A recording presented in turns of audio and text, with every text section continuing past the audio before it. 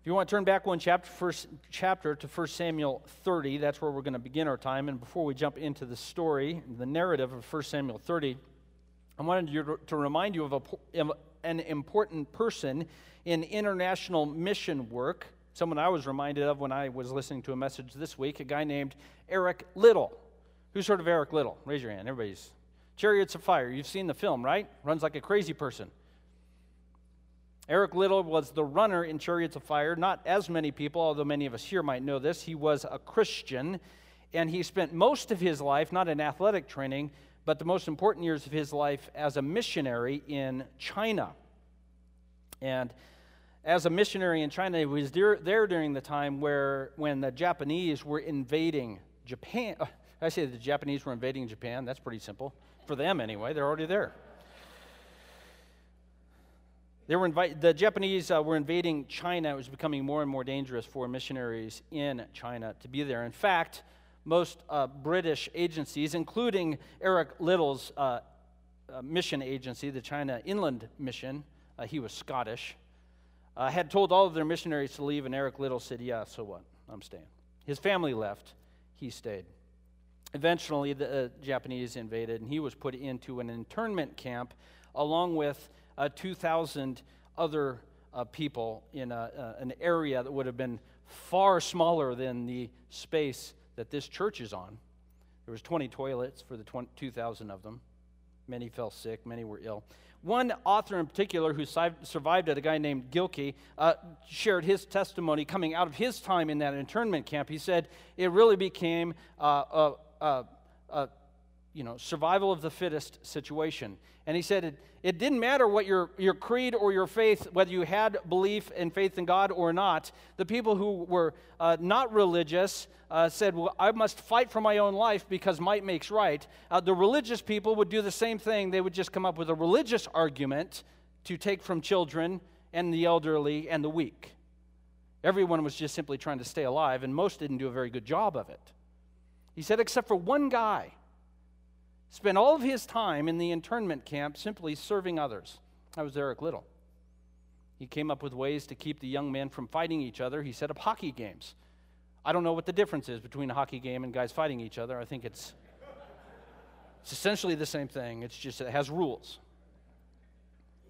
So he served and he served until finally he had massive headaches and had died. They had discovered later he had an inoperable brain tumor. What's the difference between a guy named like Eric Liddell and the hundreds of other missionaries, Christian missionaries in the internment camp? Eric Liddell spends his time serving the members of the imprisonment, while even most of the other missionaries there spent their time simply trying to stay alive to the detriment of the weak and the young. What was the difference? The difference was Eric Liddell didn't need to survive. He had already gained everything he needed. He already had everything he needed. For Eric Liddell, all wasn't lost. He had the Lord.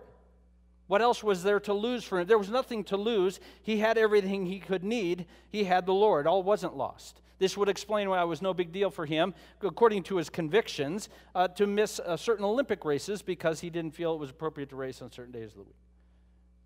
Because he had what he needed. He had the Lord. What else is there to lose? There's nothing to lose. All wasn't lost for Eric Liddell in that internment camp. He had the Lord.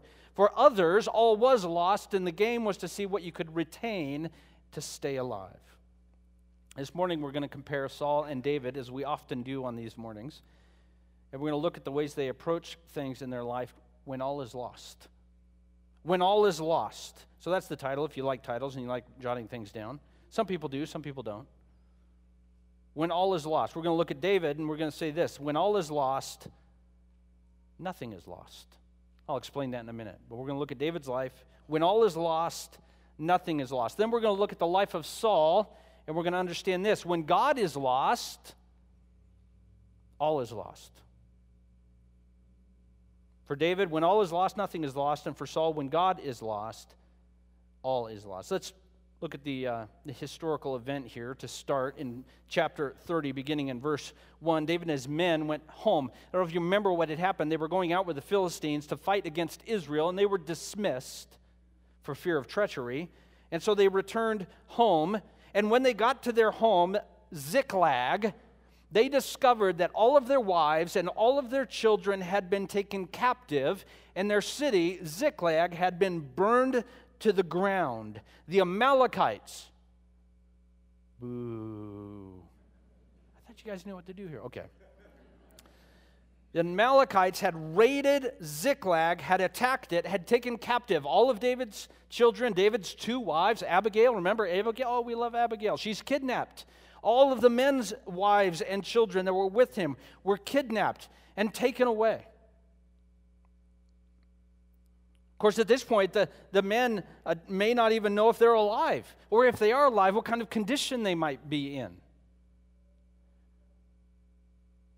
Look with me at verse 2 of chapter 30. And they, the Amalekites, had taken captive the women and everyone else in it, both young and old. They killed none of them, but they carried them off as they went on their way. Verse 3, David and his men reached Ziklag, and they found it destroyed, and their wives and sons and daughters taken captive. Can you imagine? Can you imagine? Of course you can't imagine. Nobody can imagine that unless you've had it happen. This is the worst possible thing.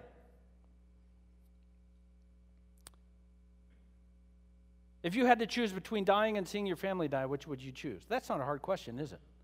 You're going to face a lot of hard questions this week. That isn't one of them. And these guys had to face that in that moment. Oh, that we had been taken captive. David and his men wept aloud until they had no strength left to weep. One or two or many of us know what that feels like. To weep until you get to the point where you want to keep crying, you just don't have the strength. That's what they did. It gets worse for David. His men were a little bit upset. What do you do when things go bad? What's the first thing you do? Weep. Second thing you do, figure out whose fault it is. And it was David's fault. David was in great distress because his men were getting together and having meetings, putting together a meeting on stoning him. Let's get a committee put together to select stones. And they were going to, let's stone him to death and do it with really, really small stones so it takes a long, long time. They were mad. I made that part up, okay? His men were upset. They wanted him dead because it was this Yahoo's fault that our families are gone and we are completely without possessions. Not only are we bankrupt, our families are gone. Look at the end of verse 6. It's critically important. David found his strength in the Lord his God. We're going to need to understand something about David here. He's certainly not perfect. Don't assume that. But for David here, we understand all is lost. He has lost everything. He's lost the loyalty of his men. He has no money. He has no food. He has no family. But when all is lost, David is saying nothing is lost here. I have the Lord, and my losses are minimal. David said to the priest, "Bring me the ephod." It's a fancy way in the Old Testament of saying it's time for a prayer meeting. He brings the priest over, and David inquired of the Lord, and he said, "Lord," because he hasn't lost God, he hasn't lost anything, "Lord, should I pursue this raiding party? Will I overtake them?" And God says, "Go get them." Wouldn't that be cool? God says, "Yeah, let's get it on." David says, "Good, that's what I like to do." So David seeks the Lord, and the Lord says, "Yes, you will certainly overtake them, and you will succeed in," and now he tells him good news, "in the rescue," not the recovery. He says, "You will succeed in rescuing your family. Don't worry about it. Everything's fine. You will succeed in rescuing him." So he gets all his men together. He gets 600 men, and they take off full speed ahead. And they're going to go for it. They got to catch up with the Amalekites, which means they have to travel faster than the Amalekites, which shouldn't be too hard. They're driving forward with all the possessions of David's city as well as his family. They get part of the way there, and they get to a large ravine, and 200 of his guys are gassed out. They're like, "We're done. We can't go another step further." And David says, "Don't worry about it. You hang here. We'll go." So he takes 400 of his guys. He leaves 200 behind. He takes the rest of his guys, and he keeps making his way towards the Amalekites. On the way there, they come across this Egyptian. Verse 11, if you're following along in your scripture. They come across this Egyptian in a field. I've never had that happen. They did. They came across an Egyptian in the field. You have to understand where the Philistines live and where David was, Ziklag is. It's not terribly far from Egypt, so it may not be completely out of the normal to find an Egyptian in this area, but find him in the field. They certainly knew he must have been a part of the Amalekite force. They gave him some water. They gave him some food. They gave him some figs to eat, some fig Newtons, it says. They gave him 2 cakes of raisins. They brought him to strength, and we discover he'd been in this field for 3 days with no food and no water because he had taken ill, and his Amalekite master had cast him aside and said, I don't need you. I don't need a sick servant. You're done. And he walks away. He leaves his servant for dead. And David's men come to him, and they feed him and give him water, and he tells to David in verse 13, I'm an Egyptian, the slave of an Amalekite. We raided the Negev of the Kerethites, some territory belonging to Judah, and the Negev of Caleb. And listen, what does he say? We burned Ziklag. What did he just say? I torched your house. Not they. Notice that he does. Not they.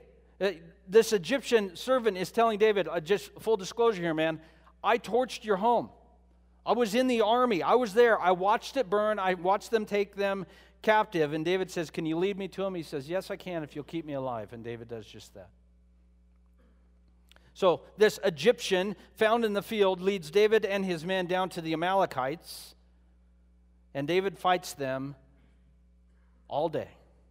Fights them and kills them, and the rescue is successful. Only 400 people escape. What does that tell you about the size of the Amalekite army? It was bigger than David's force. David only had 400 guys. The escapees from the Amalekites was 400, so it must have been a very large army. David had the advantage of being sober, while the Amalekites appear to have been celebrating. It's hard to fight an enemy when there's 2 of all of them. Nothing was missing, verse 19. Nothing was missing, young or old, boy or girl, plunder or anything else that had been taken. David brought everything back. He took all his flocks. His men drove him ahead, saying, this is David's plunder. They made their way back to the 200 guys who were taking a break. Remember those 200 guys? Guys who were gassed out? And he gets back, and there were some worthless guys among his group of people. And they said, you know what, those guys, they didn't fight. They didn't do anything. All they did was slow us down. The best thing that ever happened to us is them stopping. You know what, David, our suggestion? Give them their families back. Sayonara. Take a hike. We don't need you. And David said, no way. No way. Equal share of the plunder for those who stay with the baggage or those who fight in the battle. Just because they didn't go to war with us doesn't mean they don't share in the plunder. My brothers, this should not be. The Lord has given us this, and He protected us from this. So from that time on, in David's army and his military, the policy was the guy who stayed with the baggage, protecting the supplies, got just as much of the plunder as the guy in the battlefield. They make their way back to Ziklag, and David even sends much of the plunder to the people of Israel, the elders in Judah, sharing with them what God had provided. When all is lost, nothing is lost for David, because David has the Lord. And so when everything was gone, David seeks the Lord in prayer. He seeks the Lord. And I want you to make note of one thing up in verse 6 of 1 Samuel 30, if you will. David inquired of the Lord, shall I pursue this raiding party? Will I overtake them?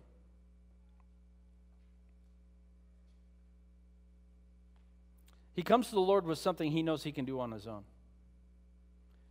This is why I think this is one of the most interesting prayers in the Old Testament. Oftentimes, we will see in the Old Testament people coming to the Lord for help because they have no options. Like, God, show up here, I'm a dead man, right? Here's David coming to the Lord, seeking His direction, despite the fact that he knows he has the ability to get this done. What if God would have said no? What would have David have done? Here's a fighting man with 600 brave soldiers. He can easily march into the wilderness and overtake the Amalekites. And he comes first to the Lord and says, God, it's not as though I can't do this. I need to know if you want me to do this.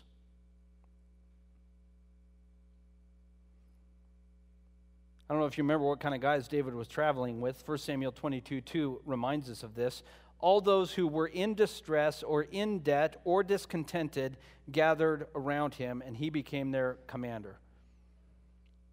So David, he comes before the Lord and says, listen, God, I've got these guys. We already know they're bent, discontented, distressed, in debt. I know how these guys normally respond, God, when everything's taken away, discontented. So God, certainly you want me to go to battle, right? Maybe this is just too much of an aside. So I'll say it this way so I don't want you to feel too bad. I find that I spend a lot of time praying for those things I can't control. And I don't spend quite as much time praying about those things I know I can handle. And here we have a guy in the Scripture seeking the Lord in regard to something very specific that he has the skills and resources to handle, no problem. And nonetheless, even in the midst of that, even though he had lost everything, he still came to the Lord and said, Lord, do you want me to go do this? Or, here's another way of saying David's prayer. Or, God, have you purposed to take everything from us on purpose? Because God, if that's your call, that's what you've decided to do. I mean, could you imagine? What if God would have come back? David, yes, I've decided to take your wives from you and all of your possessions. You're going to need to be okay with that. See, you can't pray a prayer like that if you need God's answer a particular way to be okay. See, the win for David in this prayer is the fact that he has God who will listen to him. He doesn't need God to answer a particular way to have gained everything back. He needs God to answer, and then he knows God has answered. I have everything I could ever want because God's purpose is done in my life. I submit to you, God, my abilities. I submit to you, God, my resources. I submit to you, God, everything I could possibly do, and I will do what you command. You don't have to turn there unless you want to, but Psalm 25, many think, was likely written around this time. If it wasn't, it still certainly might express David's attitude. I'm going to read most of it, if not all of it, and give you a few comments here. Psalm 25 of David, verse 1. In you, Lord, my God, I put my trust. Not my 600 guys. Not my sword skills, which David had many. Not my strategy skills, which David was the most strategic military commander in the Old Testament. Not my personality, which can call men to do things they might not otherwise be willing or able to do. But God, where does he put his trust?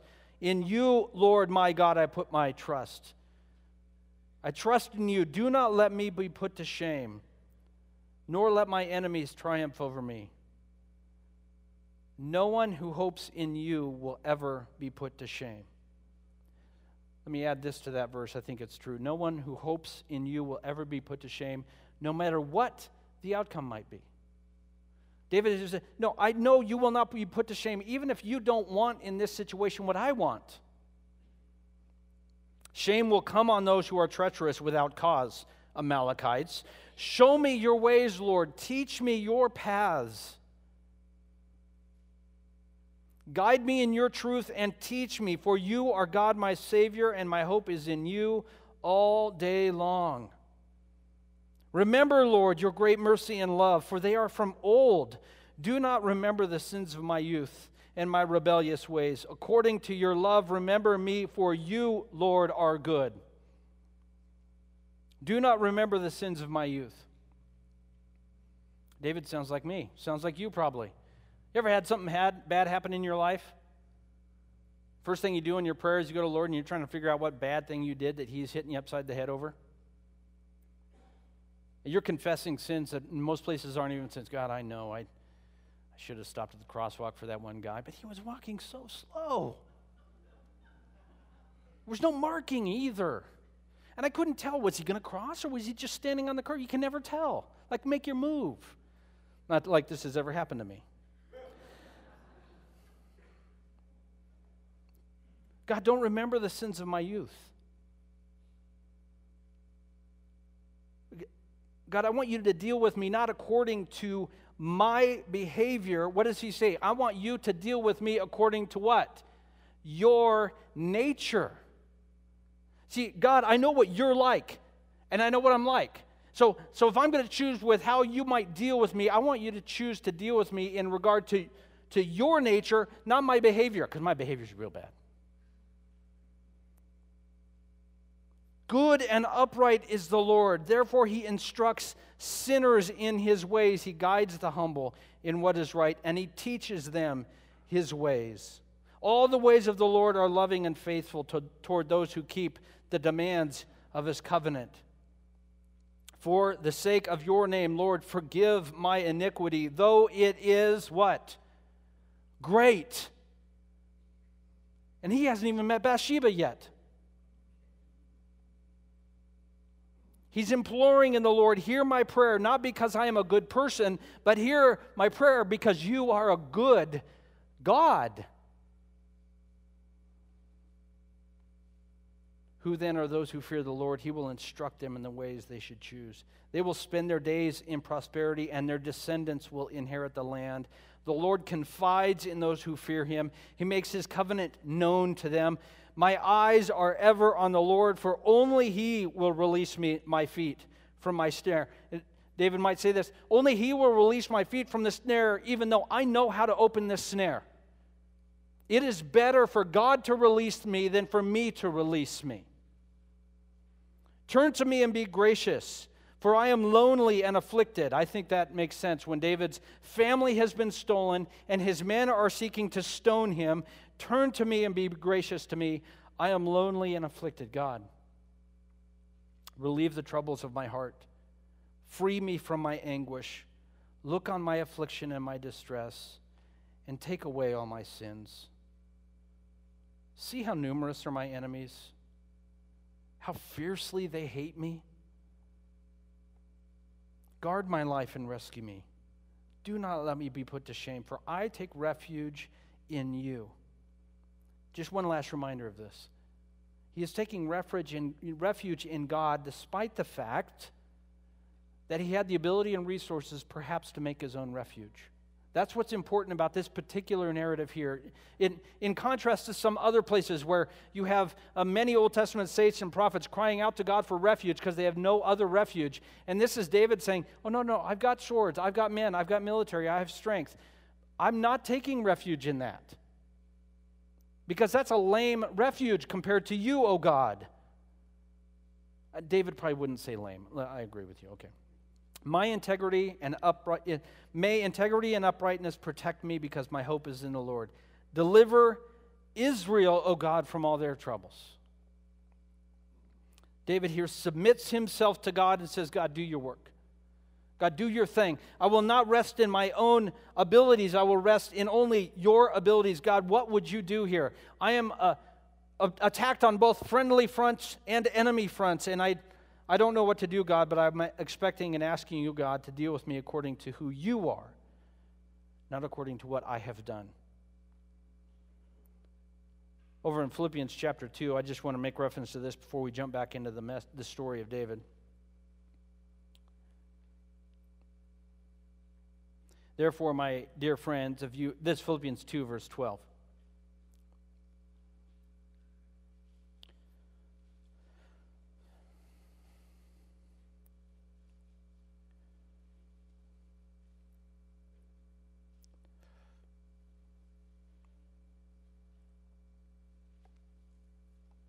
Trying to decide if I have the right verse. I don't think I do. Here it is. Obviously, by Philippians 2, verse 12, I meant Philippians 1, verse 6. I don't even know why I had to explain that. You should have just known that. If you divide both by 2, you get 1/6. See how that works? Okay. I'm going to begin in verse 3. It's getting crazy. I thank my God every time I remember you. Paul speaking to the Philippians. In all my prayers for all of you, I always pray with joy because of your partnership in the gospel from the first day until now. He's thanking them for their partnership in the gospel. These are effective and powerful Christians, the Philippians. generous Christians, loving. Being confident of this, that he who began a good work in you will carry it on until the day of Christ Jesus. So here's this fantastic church. This church is an encouragement to Paul. He wants to protect them from the invasion of legalism and a religious obligation. But nonetheless, this is a good church with good people who have sought to be empowered by the gospel. And what does he claim is the power of their advancement towards being Christ? Is it their goodness, their ability to be a good Christian church? What is it? He who began a good work in you will continue it. Jesus is the one who will draw you by his Spirit to be more like Christ. Not our skills, not our abilities, not our resources, not our good discipline, not our intelligence, whatever it might be for us that we feel good about. I love Jesus because I can use X. And Jesus says, I'm going to use me to make you like me. We bring nothing to the table. It's just simply Jesus, by the power of his Spirit, making us more and more like Christ. If you're depending on yourself to become more like Christ, you're depending on too small a thing. The only one who can really conform us into the image of Jesus is the Spirit doing his work in us. Let me just use this as an example. Think in your head of the time in your life where you grew the most in the Lord. Usually it was an event in your life. You can remember, some of you will think right to it. I remember a spot. And a lot of times, for many people, not always, for many people, they'll say, this happened, and so I had to come to the Lord and seek his help. And in the midst of that, I grew. So this event happens in your life, whatever it might be. It's something good, something challenging, I don't know what it might be. And so what's interesting is very, very few people will look to their own efforts when asked, what was that moment in your life where you saw yourself grow in the Lord? Usually it was God throwing something into your life that blew it up. And now all of a sudden I've got to depend on the Lord like no one's business. I don't mean to make you feel bad about yourself, but Jesus just does a lot better of job of making you a Christian than you do at making you a Christian. And this is David's claim. In the midst of the trial and the difficulty, he says, God, I trust you to do the job. I'm simply in the midst of that going to rest in you doing it.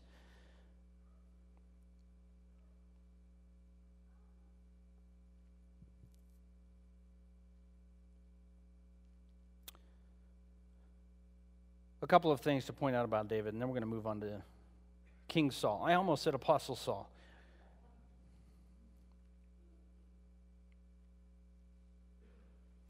If I have lost everything, if in my mind, if in David's mind he had lost everything, then he would be forced to say, I've got to get it back, I've got to rescue them.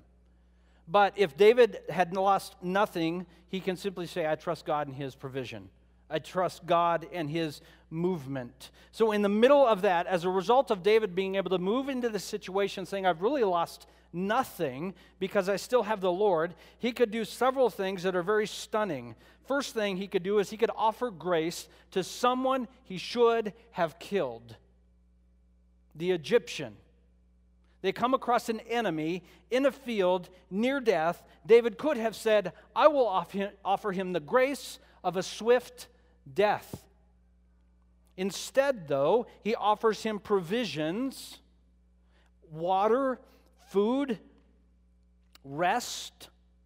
He discovers, once he brings him back to a somewhat revived condition, that this guy had actually participated in the raid against his hometown. And David doesn't kill him. The Bible doesn't record his death anyway. He says, do not kill me and do not give me back to the Amalekites. See, if David had already lost everything, then he would need revenge, wouldn't he? And he would kill this guy. Maybe bring him back to the health and kill him. But he didn't do that. If nothing is lost, if I still have everything I might need, that is the Lord himself, then I have the capacity to offer grace where it should be applied. And David offers grace to this Egyptian who leads them to the Amalekites. If I lose everything, I need revenge for what I have lost. I don't know where I'll seek it. The one who has taken my stuff The one has caused me displeasure. Perhaps it's God. This is where many of us go through difficult times in life, and the extent of our Christian experience is a raised fist towards heaven. Why, God, did you do this? We've all lived that way. We've all had that in our life. But other times we know people who have caused us problems. Sometimes they live in our homes. Sometimes it's extended family, former workers, or former employees, former employers. But if at the end of the day I haven't lost anything because I still have the Lord as my treasure, then revenge is not necessary, and I have the capacity by God's grace and favor to extend that grace to others. I want you to understand this. David's extending of grace to the Egyptian was not a matter of a good, godly man being really nice. David's ability to offer grace to the Egyptian was the function of someone who loved God so much. So this is not a movement of spiritual discipline where David's saying, you know what, good, I almost said Christian, good law-abiding kings of Israel, just nice to enemies, right? That's just what good guys do. That's not his framework here. Remember Psalm 25. He is so overwhelmed by a God who would use him, and a God who would love him, and a God who would set aside his sins that he might experience his favor, that the grace flows from David to the Egyptian because God has shown his favor to David. The grace shown to the Egyptian is a function of David's affection for God himself. It's impossible to extend grace if the stuff we lost is more important than the God we still have, because there's no grace to extend. In order to extend grace, the God we still have must be our treasure. Okay, David offered grace. Secondly, David is generous with his plunder. Do you remember when Saul was supposed to wipe out the Amalekites? Remember that story? Saul was supposed to wipe out the Amalekites. Of course, he didn't. And secondly, Saul wasn't supposed to take any plunder from the Amalekites. So Saul did two things wrong. Number one, he didn't kill all the Amalekites. And secondly, he pounced on the plunder, as the Bible says in 1 Samuel 15. David, on the other hand, recovered a great plunder from the Amalekites, and he wasn't prohibited from doing so. There's two stories in 1 Samuel 14 and 15. You don't have to turn there. You can read them again if you'd like to. One story, Saul invaded and was fighting against the Philistines, and he had told his men, he said, listen, cursed be anyone who eats anything today before the Philistines are dead. Real genius general here. Guys, I want to make sure you go into battle good and hungry. What a moron.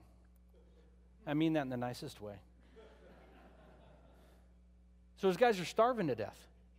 And once the battle is over, they're so hungry, they're pouncing on the Philistine animals and literally eating them in the open field, no cooking, no butchering, cutting slabs of meat off of the animals to eat because they're starving. Now, that's how some of you like your meat cooked. That's your deal, not mine. Like, bring the cow by, I'll cut something off. Don't worry about it. Secondly, in the next chapter, he was told specifically not to maintain or retain any of the plunder from the Amalekites, and his men that time did keep the plunder from the Amalekites. Let's contrast that with David. David's marching 600 guys, and 200 of them get wore out. What does he do? Guys, take a break. Let's not be crazy. You guys need rest. Rest. God's got this. I can do this for 3 guys if he wants me to. I'll take the 400. No problem. You guys chill. I mean, you see the difference between Saul and David there? For Saul, he would have been, no, you guys starve to death until the battle is over. For David, he said, guys, you rest. And then when the plunder was taken, he was generous both to his men and also to the men who had remained behind at the baggage. Not only that, he then sends even more plunder to the elders of Israel, essentially saying, I am your king, and I will make provision by God's generous hand. He was not looking to grasp onto what was his. He could do this because he hadn't lost anything. He already had the Lord, and nothing was lost. And so when he had gained it back, he didn't need to grasp onto what he thought was his. He makes this point regarding the plunder in 1 Samuel 30. Number one is the plunder was given by God. It was not payment from God for their services as a military. So the military didn't go in and say, listen, we get paid, right? David is saying, listen, guys, the victory was God's, not ours. We just showed up. Our job in this battle was attendance. Nailed it. And God provided the victory, so the plunder, therefore, is whose? God's. So because God is our treasure and because God is the one who provides, we can be generous with what He has given. The second thing that David would point out was, listen, of all the things we gained in this battle, the plunder is the least important. What is the most important thing that his army got to experience in the battle? The power of God Himself. David was saying, listen, God showed up, and you're worried about how many cows you're taking home? If God is showing up in your life, how many cows do you need? The least of the rewards they received that day was the plunder. The greatest thing they received that day was the clear and powerful work of God to protect them and to provide for them and to give them His presence in the midst of their challenge. And the final thing David wants to point out is everybody on this crew is important. From the guy carrying the water to the guy with the big sword. Every single one of these people are vitally important to the work that God is doing. I would just want to touch on that point over in the New Testament, Romans chapter 12. Romans chapter 12, it begins in verse 4. This is not King Saul, but Apostle Paul, writing to the believers in Rome, and he says this about the body of Christ, the church, or the gathered, united Christians. For just as each of us has one body with many members, and these members do not all have the same function, verse 5, so in Christ we, though many, form one body, and each member belongs to all the others. We have different gifts according to the grace given to us. If your gift is prophesying, prophesy in accordance with your faith. If it's serving, then serve. If it's teaching, then teach. If it's encouraging, then give encouragement. If it's giving, then give generously. If it's leading, then do so diligently. If it's mercy, do it cheerfully. He echoes this again over in 1 Corinthians chapter 12. I think it's worth reading it. I like this illustration he makes. 1 Corinthians 12, verse 12, just as a body, though one has many parts, but all its many parts form one body, so it is with Christ. Verse 15, if the foot should say, because I am not a hand, I do not belong to the body, it would not for that reason stop to be a part of the body.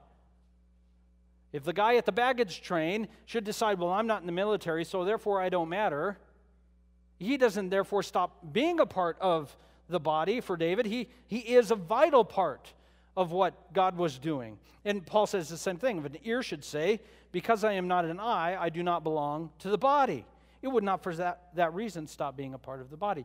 Every part of the body is vital. Every part of the body is critically important. There's not one single member of the body of Christ where Jesus brings them into the body of Christ and says, oops, sorry. Yeah, I guess you can come too. I'm trying to find something to do and stay out of the way. I mean, try to make sure the heavy hitters get plenty of room. Come on. You know, like the last kid getting picked on the playground? Yeah, that was me. I can own it. All right, Greg, come on over. Try not to get out. Who's that kid? Come on, let's own. Who's it? Just me. Okay, great. I mean, I was the guy always picked first, I should say. Never mind. That we don't have any of those in the body of Christ. There isn't one. Every single member, every single part is vital, and that is true not because each person can contribute something, but because each person has Jesus. Because each person has a relationship with the risen Savior. And so therefore each person has Christ. What more could a person offer to the body of Christ?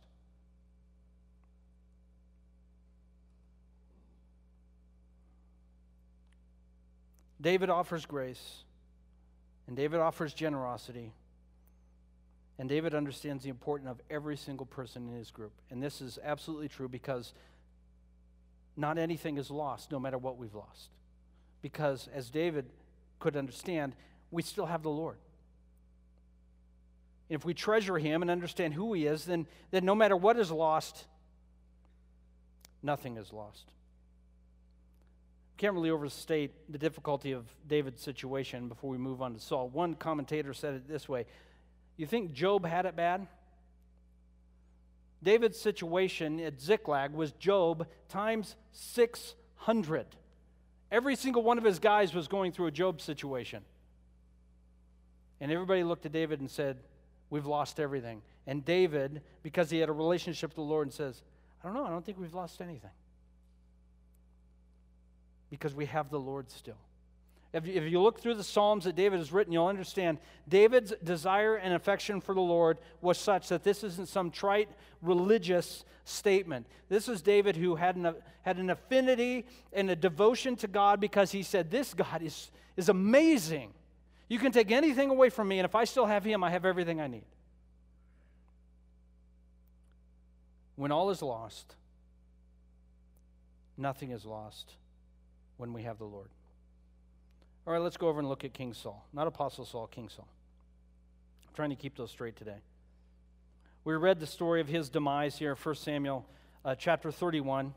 He meets his end as predicted by Samuel in 1 Samuel 29, who told King Saul he would die at the hands of the Philistines.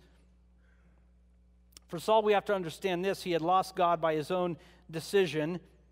He had turned aside from what God was doing in his kingdom and said, I want my own kingdom, and God's ways aren't my ways. So for Saul, when God is lost, all really is lost. At the end of his life, he was seeking to move his life to ever-increasing pinnacles of sovereignty and rulership over the kingdom of Israel, seeking to constantly expand his borders and his importance and his control. Really, what Saul was doing was nothing more than what most of us do. He was building a giant kingdom to Saul, a giant kingdom of self. And God could be worked into that kingdom when it seemed convenient. But for the most part, this was a kingdom of Saul. And at the final moment of his life, he wouldn't even let God determine when his final breath would be. And he took his own life. In verse 4 of 1 Samuel 31, we see this, as Saul is wounded by archers. Saul said to his armor bearer, draw your sword and run me through, or these uncircumcised fellows will come and run me through and abuse me. Keeping in mind that this armor bearer job used to be held by King David. Second string armor bearer comes in, and this guy knows more about what it means to be king of Israel than the king of Israel does. Who is supposed to raise their hand against the anointed one? David has told us this many times. Who? None but the Lord himself. And so King Saul turns to his armor bearer and says, kill me. And this armor bearer is terrified. Number one, maybe kind of a pansy. We don't know the guy. But I think it more likely, given the themes of 1 Samuel, that this armor bearer feared the Lord more than his dying king. And he knew, no. I am not going to make my final act on this earth disobeying the Lord and taking the life of the anointed one. That's God's job, not mine. And so he refused to do so. This second string armor bearer, again, like I say, probably knows more about what God is doing in the kingdom than the king himself. Saul once again does something that is God's job, not his job. He falls on his own sword and takes his life to avoid mistreatment and torture. Israel flees, the Philistines invade.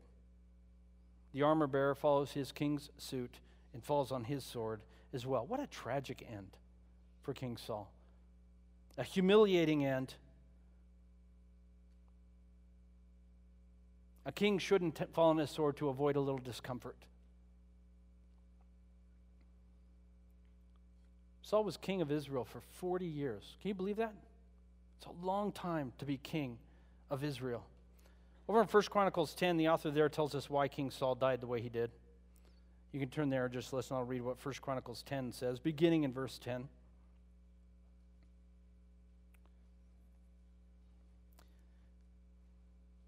In verse 10, we discover what they did. Of course, they came to King Saul when they discovered him, and they stripped him of his armor and put that in the temple of their gods, and they cut off his head, and they put it in the temple of Dagon. Certainly, they cut off his head as a way of revenge for what happened to Goliath so many years earlier. Verse 13 of 1 Chronicles 10. Saul died because he was unfaithful to the Lord. He did not keep the word of the Lord and even consulted a medium for guidance. And he did not inquire of the Lord. So the Lord put him to death and turned the kingdom over to David, son of Jesse. Who put Saul to death? Not Saul. As much as he's grasping for control and a kingdom, God is the one whose purpose was done. King Saul decided his treasure was his kingdom and not God, and so he lost his treasure and never gained God. Whereas David, in Ziklag, decided his treasure was God and not his kingdom, and so when he had lost everything, he had lost nothing. I want to draw one other contrast between David and Saul before we move to close. How long did David rule as king? Interesting, it's 40 years as well. David ruled 40 years after Saul had died. I don't know if you know this or not. David also died with nothing. You have to really pay attention in 1 Kings. But you realize that David amassed a massive fortune, and he left 100% of his estate to build the temple, which God told him he couldn't build. David's later life was nothing more than a massive amassing of assets. Not that he might spend them and live in the luxury that his son eventually earned, but rather so that the temple that God prohibited him to build could have all the gold it needed. If you read through that, you realize the massive quantities of gold that were installed were not earned by Solomon, but were rather given by David. I think this idea that God perhaps was David's treasure is realized. That David reigned 40 years. He died with nothing. He gave everything to build the temple of God because he already had all the treasure he needed in the Lord himself. Calm down. We're not going to apply that to giving at church. Take a deep breath. We're fine, okay? It's not what we're talking about here. But listen, I want you to understand something about David here. God told Moses that another prophet's going to come, and he's going to be like you, Moses. He's going to be better, but he's going to be like you, Moses. We look at all the priesthood from Aaron and going on down, and we look at this priesthood, and we understand a better priest is coming. One who will not only make offerings for us, but will be an offering for us. A priesthood is coming. A prophet is coming. A priest is coming. And David, a king, is coming, and he's going to be like you. He's going to be the son of David.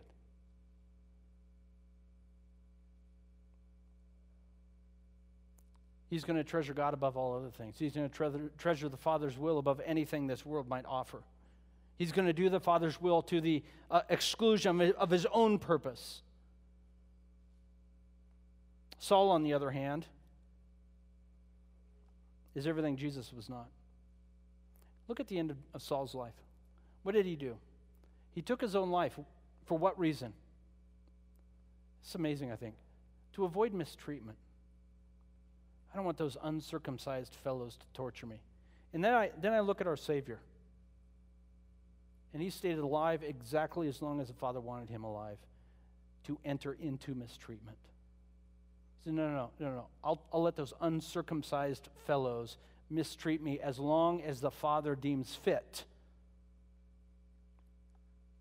He entered into mistreatment. He entered into humiliation on purpose according to the Father's will. Unlike Saul, he didn't hold on to control and say, my kingdom come. He said, Father, your will be done.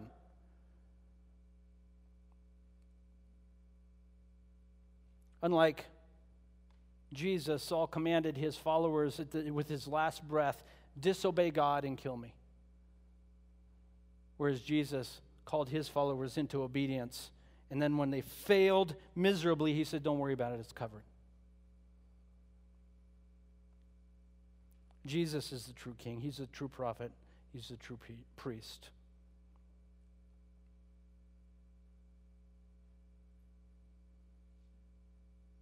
Let me just make this suggestion coming out of 1 Samuel. If we have Jesus, we gain God. What can be lost? If we have Jesus, what do we gain?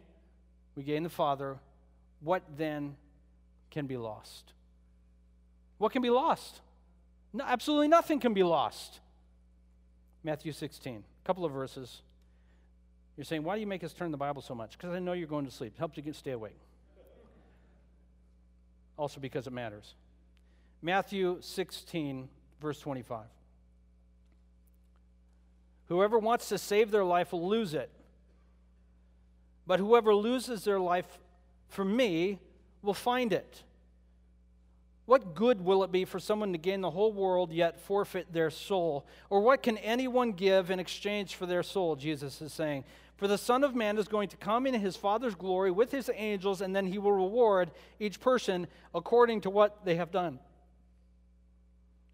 I tell you, some who are standing right here will not taste death before they see the coming of the Son of Man. Sometimes we read that. He who seeks to gain his life will lose it. And now we come, okay, I've got to be really sacrificial for Jesus to love me. That's not the argument he's making. The argument he's making is seek the greater treasure. What did he say at the end? Listen, I'm coming. I'm coming with angels. I'm coming with the Father's kingdom. Seek that treasure. It never goes away. Seek that God. He's a really good God. This is the kind of God we had, that he is so gracious he would implore us not to seek empty treasure. He says, come to me, I'm good. It's going to be awesome. He's not trying to convince us to live a miserable life that one day we might have some ounce of happiness in heaven. That's not the call here. He's saying, no, just seek treasure that will actually satisfy, which is God himself.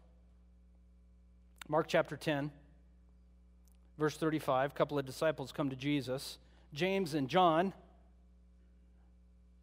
Sometimes they call James Jimbo. I'm making that up. I say that kind of thing. Make sure you're still with me. Okay, teacher, we want you to do for us whatever we ask. You've had your kids do this. Mom, can I have something? What? Tell me you're going to give it to me, and then I'll ask. Get out of here. I always tell my kid, my default answer is no. Convince me otherwise. That's how this is going to be. That's not good parenting. I'm sorry. Don't follow my example. They replied, let one of us sit at your right and the other at your left in your glory. You don't know what you're asking. Can you drink the cup I drank and be baptized with the baptism I'm baptized with? Oh, yeah, we can do that, no problem. Yeah, you're going to. Have fun with that. To sit on my right or left, these places belong for those who have been prepared. And Jesus wants you to, you've missed the point. The point is not what chair you're sitting in. The point is, do you have the one in the middle chair? If you have the one in that throne, you won't care if you have a lawn chair in the back 40. Because if you have that one, you have it. There's nothing more you could possibly treasure. The correction they needed was not desire for honor in the kingdom. The correction they needed was honor is found in the kingdom in this one. In Matthew chapter 20, Jesus tells the parable of a vineyard. This is my last reference here. A landowner hires guys in the morning and says, I will pay you a denarius for a day's work. And so he hires some guys in the morning. At about 9, he hires some more guys. And he said, will you get to work in my vineyard? And they say, yeah, sure, no problem. Then at noon, he went and got some more guys, and he hired them. Hey, my vineyard has a lot of work to be done, and go and do it. And then at the end of the day, when the day was almost over, he even got some more guys. And then at the end of the day, guess what this crazy guy did? He paid them all a denarius. And the guys who were hired at the beginning got all angry because they got paid what they were agreed to. And the owner of the vineyard says, it's my money. I can be crazy with it if I want to. I can do this. And the point of the story is not merely the first will be last, the last will be first, which is secondarily the point. What is the point?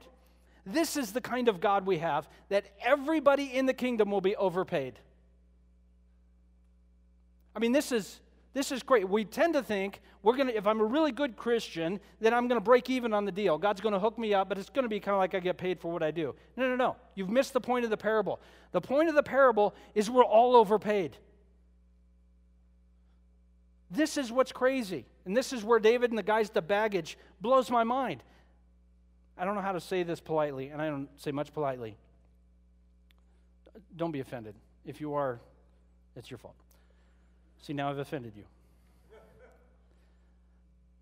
That means the lamos have it better. The slackers. Those guys who can't get over their stuff, but they're clinging to Jesus, but their addictions have them all messed up. The lazy bums, you know who they are. You judge them all the time. We all do. I'm not blaming just you. We all do. I can't believe that guy's a Christian. What kind of a God would overpay that guy? God, don't you know what I've been doing for you? Yeah, I'm overpaying you too. Yeah, but not enough, God. Let's be serious. We need to re-enter contract negotiations here. Why does this matter? This is the God we have. He overpays all of us. The problem is, when we read a story like David and the Amalekites, we think we're David. We're the ones at the baggage, just hoping that our Messiah will show up with a reward. This is the kind of God we have.